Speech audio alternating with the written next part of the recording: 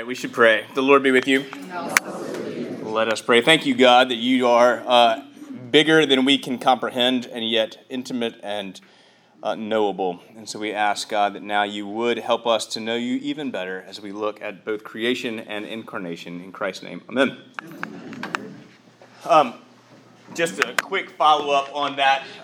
St. Patrick's had an analogy. St. Thomas Aquinas said, any likeness to God is asymmetrical, in the sense that creatures can be like God. We are made in his image, but God cannot be like the creatures. In the same sense that if you look in a mirror, the image reflects your likeness, but you do not reflect its likeness. The likeness is asymmetrical. Thought that was interesting, if perhaps helpful. So, we believe in one God, and we believe that he is Father, the Almighty, the maker of heaven and earth, of all that is seen and unseen. And we believe in one Lord, Jesus Christ. And we talked about last week that he is the only Son of God. We talked about the difference between begotten and made. He is begotten, but he is not made, meaning he proceeds from the Father. And he is of one being with the Father. And so today we hear that through him all things were made. Through him all things were made, and for us and for our salvation, he came down from heaven by the power of the Holy Spirit and was made man, incarnate from the Virgin Mary and was made man. So those are what we're covering today, creation and incarnation. We know in Genesis chapter 1 that God was there in the beginning and created all things. He spoke creation into being. We do not need to think that was in 24-hour periods. They can be epochs of time, and neither of those interpretations is unorthodox. There are plenty of Christians who believe one way or the other about that. But what gets a little tricky is John 1, where it says that in the beginning was the Word. And the Word was with God, and the Word was God. And so we've seen that already in creation, that the Spirit of God was hovering over the waters, and there was the voice of God, or the words of God, that said, let there be light, and there was light. And so what we understand is that the Word that was present with God was in fact God himself, very God of very God. And what John goes on to say, that he was with God in the beginning, and all things were created through him. This is just John chapter 1, the beautiful, wonderful preamble to the book of John. All things were created through him, and apart from him, not one thing was created that has been created. All things were created through this word, which was the expression of the will of God. But John's not alone. Paul says as much when he says in 1 Corinthians chapter 8, there is one Lord Jesus Christ, through whom are all things, and through whom we exist.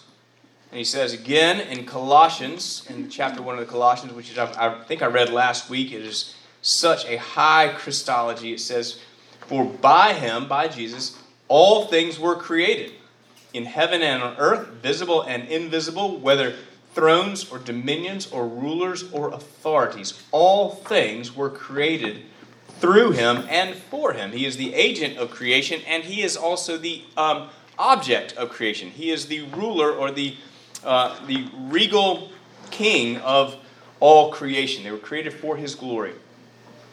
Verse 15 in that does say he was the firstborn of all creation, and that was one of Arius' favorite texts. Remember, Arius was the reason. Arius started the controversy that eventually led to the calling of the Council of Nicaea, because he said that Jesus was the first created thing. And he would, of course, point to this verse as one of his sort of favorite verses to make his point. He's the firstborn of all creation. But the whole rest of the passage, in fact, argues against it being interpreted to mean that the Son was created.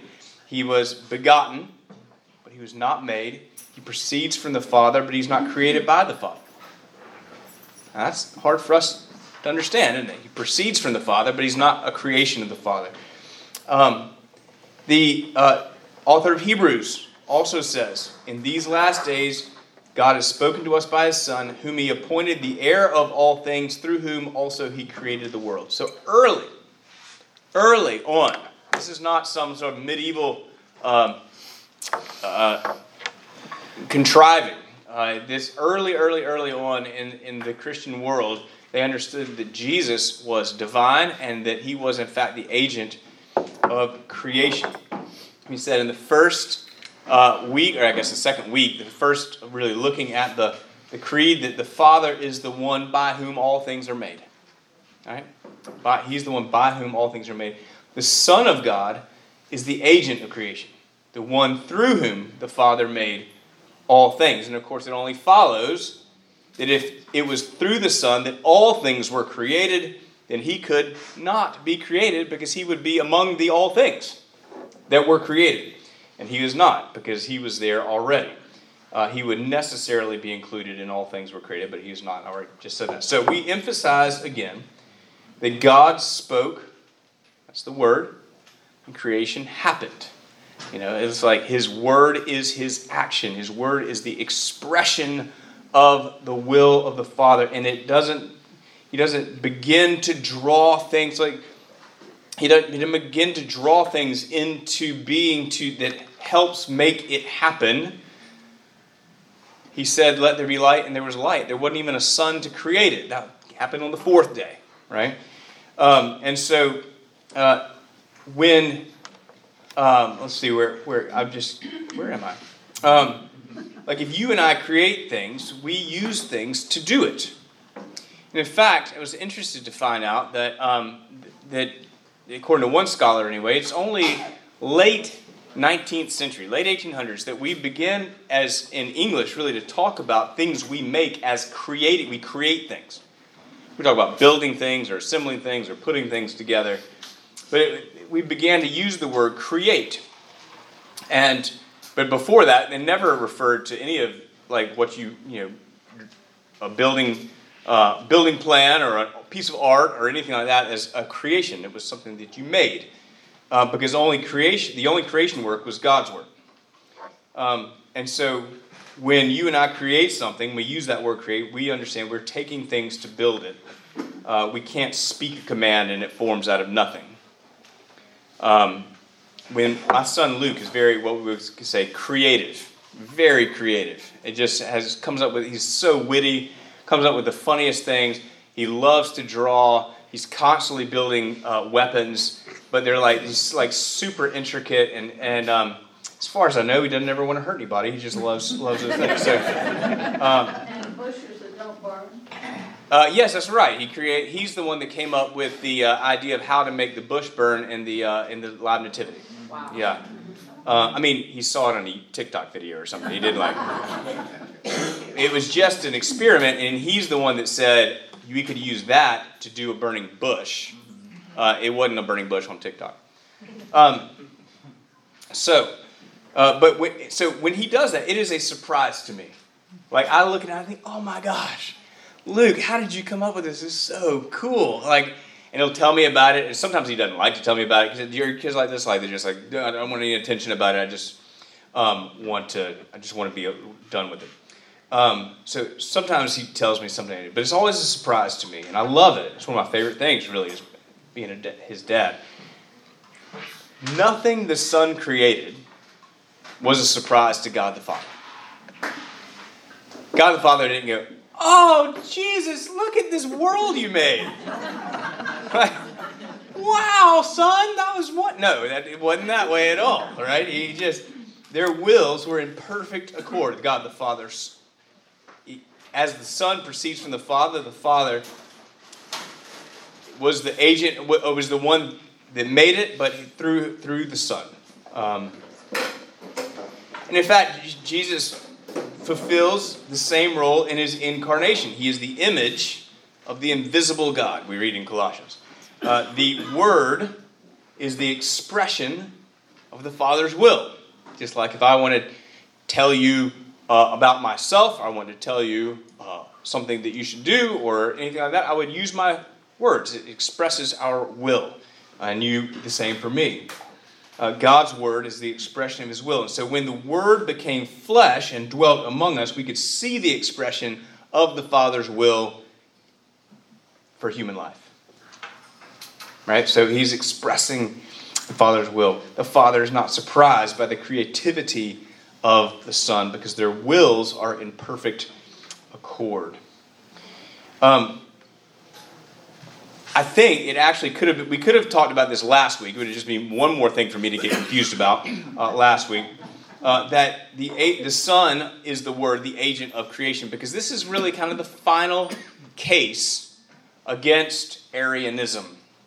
It's the final case, the final argument about the divine nature of the Son. Because we're about to go to the human nature of the Son. What we always want to hold together is that Jesus is fully God and he is fully human. He was not always fully human. Before he was incarnate, he was, and we're going to talk about that in just a minute. But this is in here that through him all things were made, is in the Nicene Creed to confront again the heresy of Arianism, which St. Patrick was heard about from Donald and Connell there, the two peasants who said Arianism is to say that the Son was created. So, any questions? I feel like I'm kind of rushing through this. So wait. Yes. We were discussing this. So that Arianism, God as the supreme, but Jesus, because supposedly they said that he was created, that made him the secondary? Father created the Son and then created the world. So he was, according to Arianism, he was the first created thing. He was spoken into being by the Father. But he wasn't on the same level as the Father. That would make him God Jr. Yes. Okay. Yeah. And we understand that they are, again, as St. Patrick said, they are co-equal in glory. They are co-eternal. Though he proceeds from the Father, there was never a time he did not. Or was not. Right? So. No God Jr. No God Jr. He is the Son in relation to the Father, not in relation to us. He's our brother only in a sense in which we are adopted into the family of God.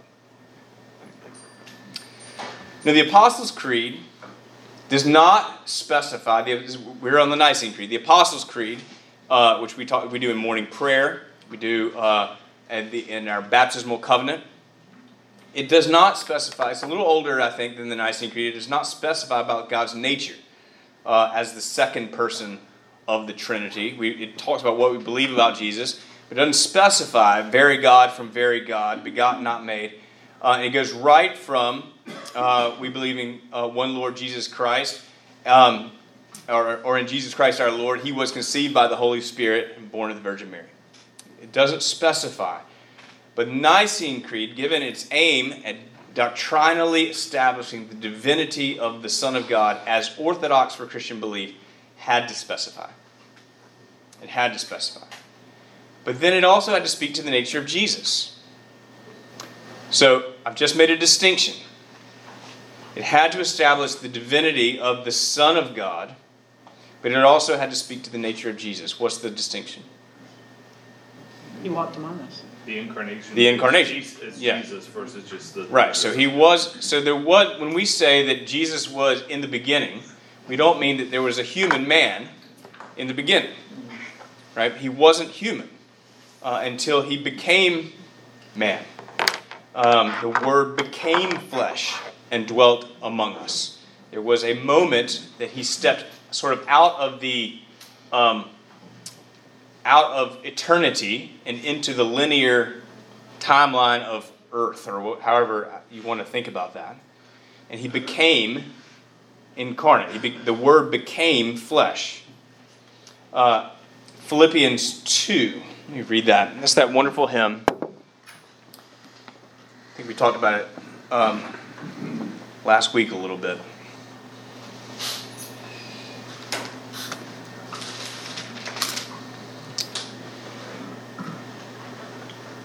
Though he was in the form of God and did not count equality with God as a thing to be grasped. This is an early hymn because he didn't need to grasp it, right? He was God. He emptied himself by taking the form of a servant. So he is human now. I mean, he ascended to the right hand of the Father although that's got to be metaphor because the Father he's not made of anything. And I don't know what that's going to look like, but I'm excited to see it one day. But that he was, he emptied himself by taking the form of a servant. He became a servant, being born in the likeness of men. So the right hand of the Father thing? Yes. When you think about, the right hand man is your person who gets things done for you. The Son proceeds from the Father and things are done through the Son. It's kind of retaking his place as the actuator of the will of the Father. That's right. Kind of how I would see that. No, I think, and we know that the Son intercedes for us to the Father. And we talk about he's always in the Father's ear.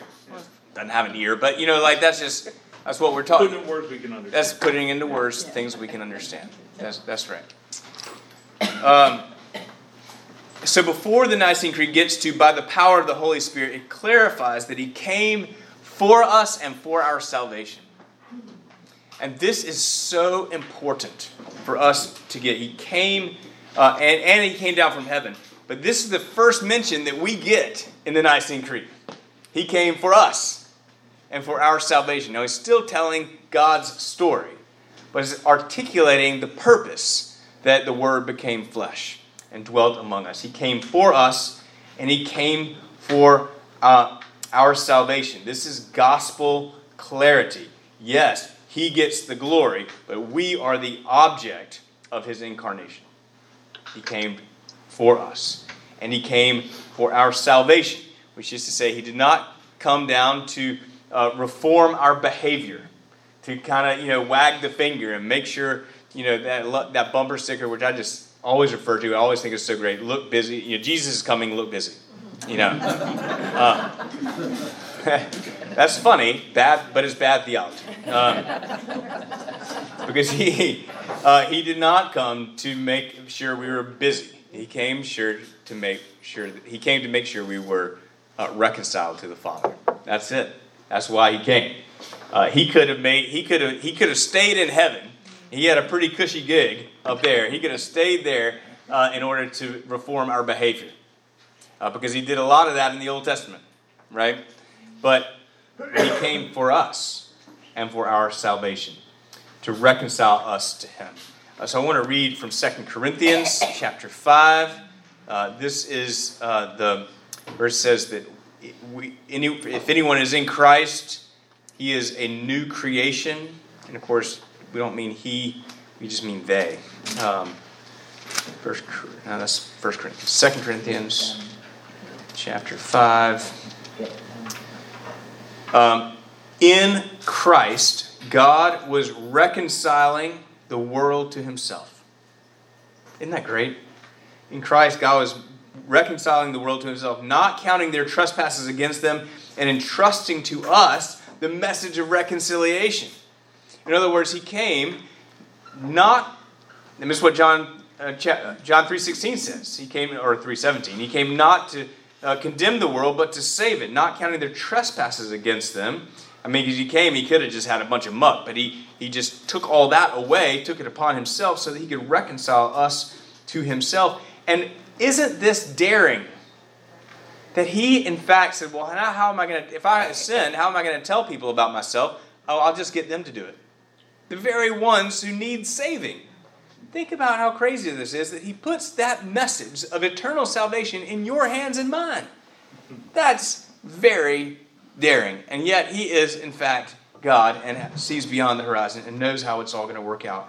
My favorite verse, the verse that will be on my tombstone, although I think I'll just be ashes spread somewhere. But if I were to have a tombstone, it would be 1 Corinthians 5:21. For our sake, he made him to be sin for us, who knew no sin. For our sake, he made him to be sin for us who knew no sin, so that in him we might become the righteousness of God. When I interviewed for for my job as the canon for Christian education at the cathedral in Birmingham many years ago, one of the senior warden, I think, said, well, Joe, what is the gospel? And all I could say was, for our sake, he made him who knew no sin to be sin for us, so that in him we might have the righteousness of God. And the dean handed me the papers to sign. He didn't need to hear any more than that. Now, the dean is the one who really taught me that was what the gospel is, but so it was sort of sucking up just a little bit, but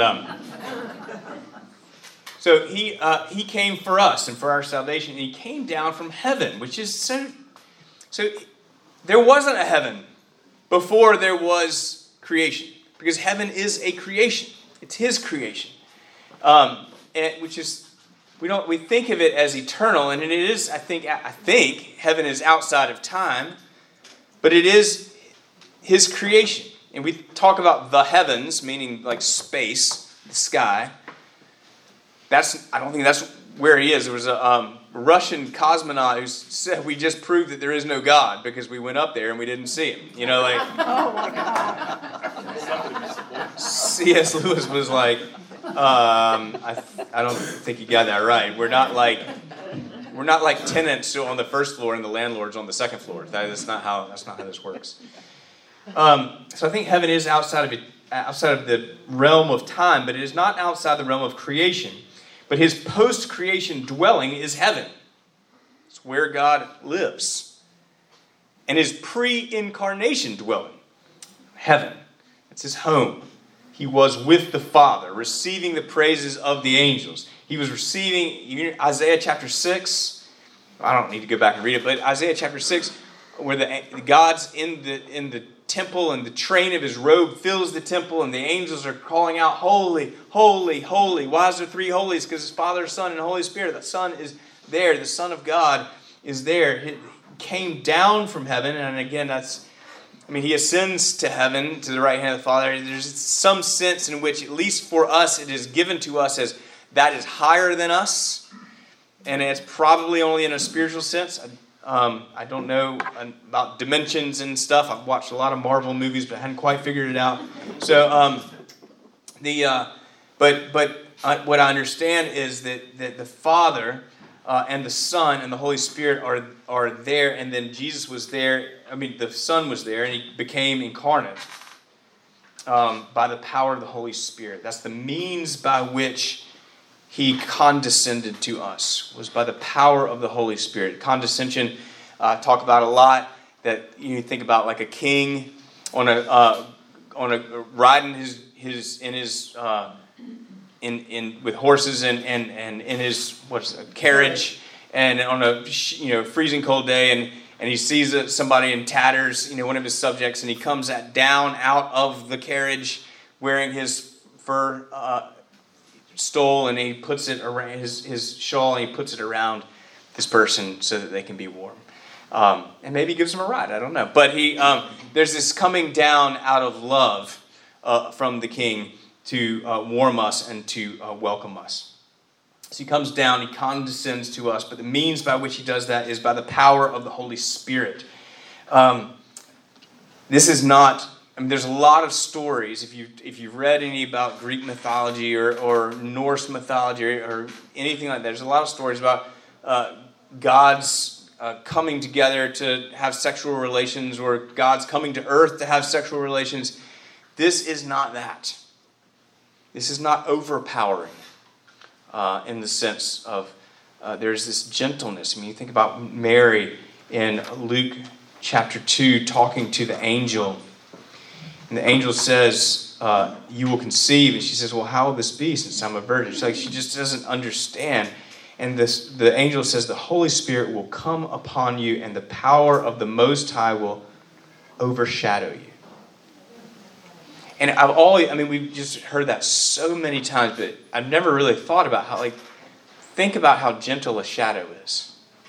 There's no discernible impact that shadow has. It's just this sort of passing, no weight to it, no nothing. She didn't know. There's this gentleness about it, and yet it saves the world. It's amazing to me. And in the very real sense, God, this is an act of creation ex nihilo, out of nothing, because this is not insemination. This is creation. The one through whom all things were created is himself created where there was nothing. There were no Y chromosomes in there before.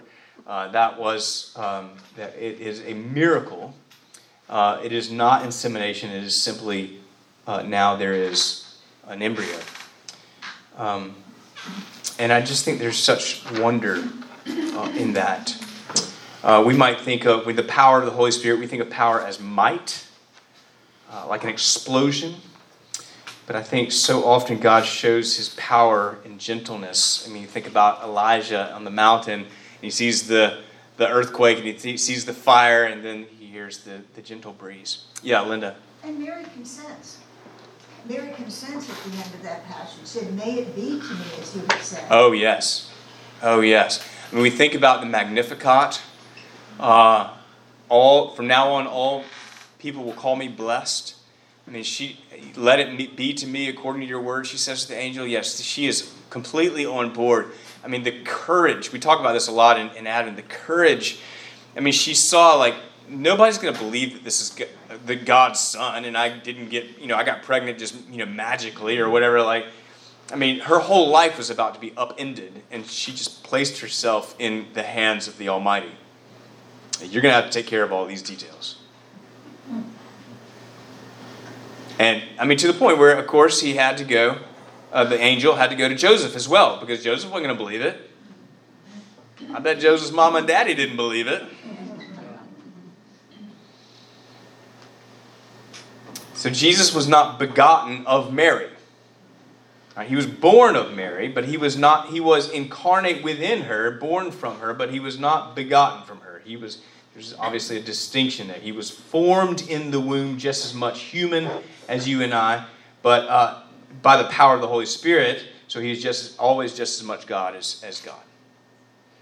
There, you can imagine in the times of Nicaea, Constantinople, they're trying to figure out and articulate the divinity of Jesus. There were some who said he was God. He stopped being God for a time. He became man, and he became, rose again and became God again. No. There were some who said he looked like a man, but he never stopped being God. He wasn't really a man. He just was God. No. He was 200%. Right? He was fully God and fully human. Just think about the theological depth in the Nicene Creed, in the concise nature of it. I mean, a child can memorize, just like the Lord's Prayer. A child can memorize it and yet can continue to explore its depths for a lifetime. The same thing is true with the Nicene Creed. Now, I've often said at Christmas, statements like the tiny hands that held the pinky finger of his mother were the hands that hung the stars and formed the dry land. Or that mind behind the sleepy eyes of that infant is the mind that thought up the solar systems and cellular biology. Now, I will say that is poetic. And it makes a point. And I stole it mostly from Mary, Did You Know? But it is not precise. Because he did not have hands. And he did not have a brain. Because he was not made yet. And he never was until he became incarnate from the Virgin Mary. He certainly had intelligence, but he didn't have a brain like we have. So, I don't understand all of that. It's hard to articulate, and I may still continue to say things like that, but just know when I do, it's not precise. It makes a point, but it's not theologically precise. There wasn't a man until there was a baby. Cells growing inside the womb of a teenager. And there is, in fact, development in the person of Jesus, right? He had to learn to walk, and he had to learn to talk, and he had to, I would presume he had to learn to obey his parents. I don't think he was this magical child who just always sat there and did what he was. There was some instruction that he had to receive. It was no more sinful than your child or mine, although somehow his will didn't ever need to be outside the realm of the Father. I don't know how that works. Is there an age of accountability for Jesus? But he spit up. He had to memorize the script. He didn't come knowing all the scriptures. He had to memorize them and learn the prayers and say the Shema just like everybody else.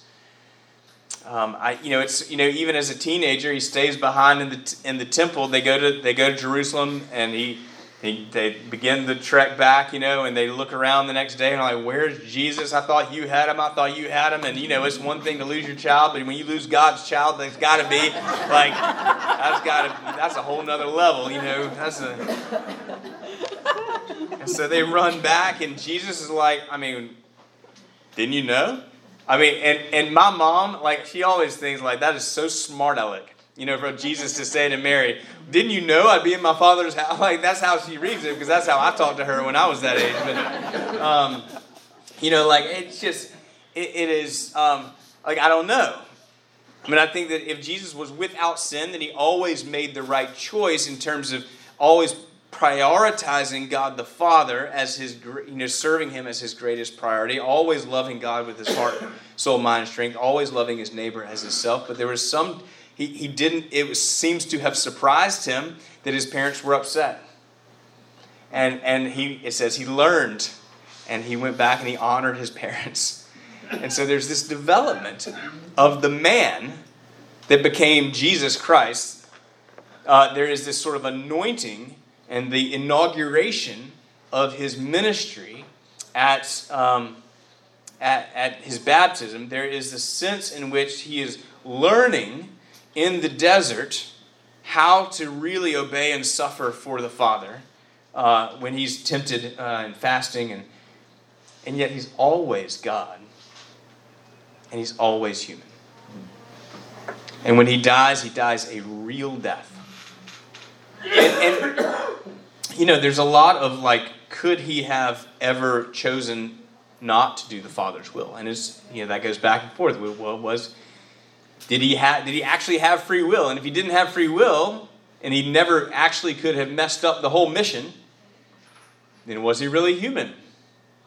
Because we have free will. And it was divinely appointed that he would die for the sins of the world. So there's just so many things, questions, that it's thrilling to nerds like me to explore, and maybe to you as well.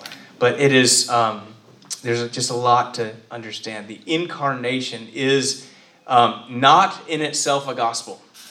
It is not in itself the God. When we talk about Christmas, if we didn't talk about the cross and the resurrection at Christmas time, it would be totally insufficient.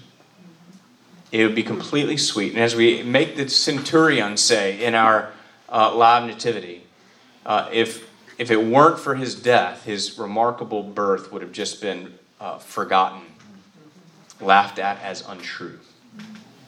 But because he died, and then because he rose again, we can look back at the miraculous incarnation and think, thanks be to God. It's interesting in that there's this trinity of days, trinity of events, birth, death, resurrection, that are significant in his life for our salvation. But also his life is just as redeeming as his death. That's why he came as an infant rather than just showing up on a white horse. He's going to show up on a white horse one day. He's not coming to redeem, he's coming to judge. But Gregory of Nazianzus, which is a really smart guy from a long time ago, said that which he has not assumed, he has not redeemed. Meaning, if he didn't come as a baby and live a life, then he couldn't have redeemed it. And I don't know about you, but I'm glad he was a teenager. There's a lot of redemption, that I need. And so there's all of his life gives me his life. And all of his death gives me my forgiveness, just like for you. And so he was incarnate by the power of the Virgin Mary, so the miracle of him becoming human, but also the reality of him being human, which gave us all of your life is redeemed, not just Not just the bad things, but even the good things that we did for the wrong reasons. So, it's a lot to say. I've got about 2 minutes. Yeah, what are you, Josh? So you talk about the predestination kind of bit there with Jesus and. I didn't call it that because I didn't want you to draw your attention to it. But go ahead. Okay. So, if God the Father, we would assume has extremely high level knowledge of the character of God the Son. Yes. So he knows what choices he's going to make. Okay. But the knowledge of those choices, just the understanding of that character, does not mean that he has locked in those choices and forced them upon God the Son. He just knows the character so intimately that he can trust him to carry out the plan. So to me, that whole free will thing doesn't come. It's not a contradiction. Well, I find your explanation satisfying, and I think that makes sense to you. There's been brilliant theologians who don't leave orthodoxy, but who have thought of it in lots of ways. But I think it's whatever way we can grasp it. Mm-hmm. Like I think that's really good. Yes, did he have free will? I mean, there's some say he had to. Like could he have messed it up? I think. Yes. Yes, but no, because right. he would. It was not in his character to do so. Well, then he's not really tempted. I mean, that's there. Yeah, yeah. He's not really tempted. He's tested maybe, but not really.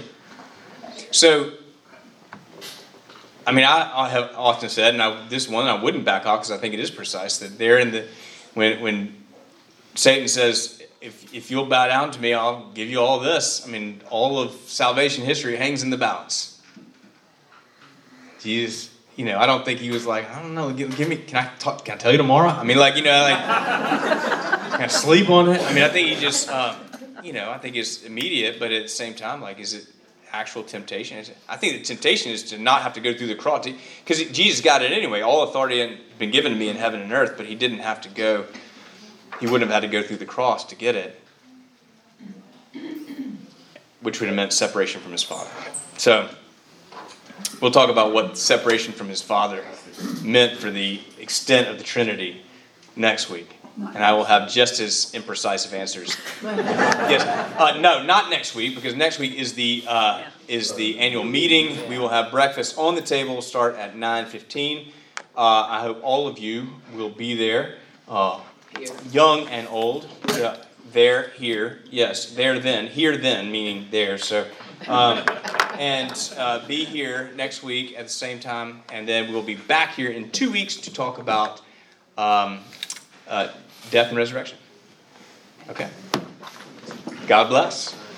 Thank you. Katie, we tried today, sorry about that, it was a little back and forth. Okay, I got most of it. One thing I wanted to ask, why did we change from of God, true God, of true God, from? Yeah, it should say of. It should say God of God, not God from God. It should say God of God. But that's really just an English. It's it's the way we understand the English. The best English for my ear is of. So, all right, my dear.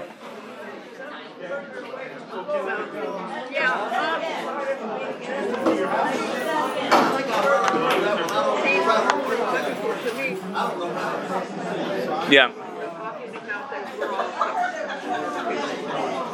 I'm having a hard time hearing you here.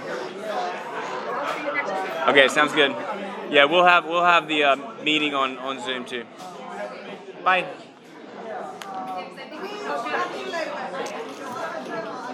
How did the convocation work? It was good. It was. I forgot to say it. That's okay. But yeah, it was really good. Happy, joyful. It wasn't like you didn't feel any of that. There was only one comment that wasn't great. I know. But You want me to put this up for you? Because I gotta go that way anyway. You got my message. I was praying for you. Yes. Okay, good. Tomorrow. Yeah. I knew it meant a lot to you.